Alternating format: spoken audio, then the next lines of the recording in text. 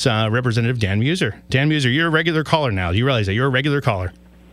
Hey, Jason, good morning. Yes, I guess I am. When I'm in district, I'm usually listening to you. Well, thank you. I hope you're bringing some of my genius ideas down to Washington.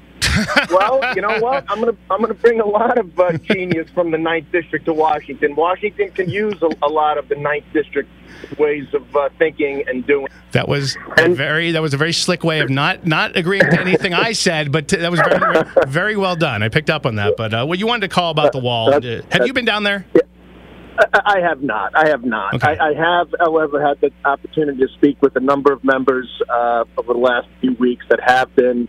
I've spoken with those who are in border security, ICE agents, and look, there are a lot of facts. And frankly, you know, your callers for the most part are right, knowing that we've got to have a barrier. The president is actually giving in a lot. I think Republicans in general, and that's the spirit of so-called compromise. Call it a barrier, call it a fence. We've got to have a higher level of border security. I don't think anybody disagrees with that. And so why don't we, and so that has a cost associated. Whatever that cost is needs to be funded. The president started with $20 billion, came down to 12. Now we're at this 5.6. It's being broken up in various ways, and they want to patch up the most insecure parts of the border. The Border Patrol says very clearly our men and women do not need to be in the areas where we currently have a barrier or a wall or a fence. The poorest areas are elsewhere. And this $5.6 billion will only patch up the most vulnerable areas. What do you think has to happen for there to be a compromise? Because I heard the president over the weekend say, I'm not going to bend, and you have Nancy Pelosi going, there's going to be no wall, no chance, nothing. What do you think? I think the president, first of all, has bended quite a bit. Look, if from coming down, okay. I'm sorry? Because he's come down in what he's wanted. I get that. I'll give you that. Come down in what he wanted, changing the language, putting more money to. For some of the bedding and the care. Look, we are doing the wrong thing by our taxpayers and those who are trying to come here illegally. They're putting themselves in danger. They're coming in caravans. They're throwing rocks. I mean, this is not. And here we are. Half of the Congress is encouraging them to come in illegally. If you come here illegally, you can't get a job legally. But how are they encouraging them? Just by saying they don't want the wall?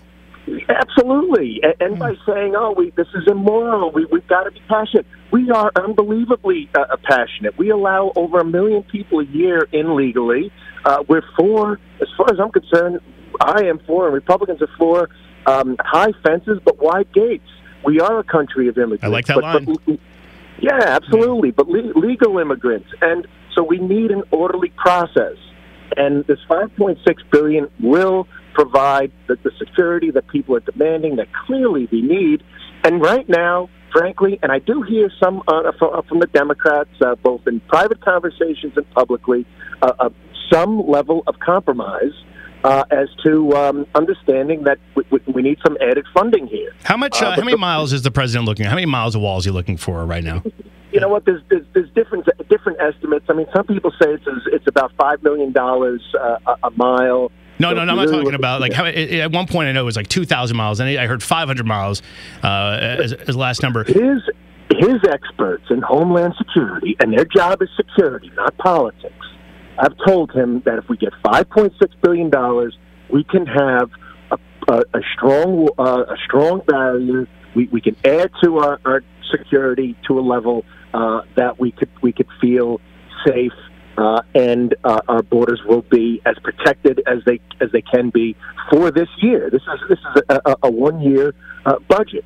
Now, by doing that, a lot of other great things can happen, but it starts with border security. Then we can talk about DACA.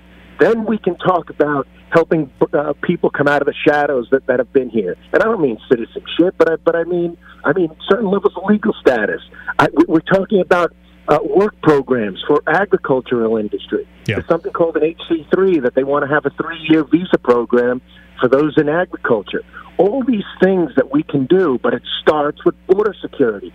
And there's no rational reason that the congressional Democrats aren't behind this right now. Well, I know. I mean, it's all politics. Well, I think politics. Sure. They don't want a wall. Now it's a fence, and I'll tell you, the fence sounds nicer. A border sounds nicer.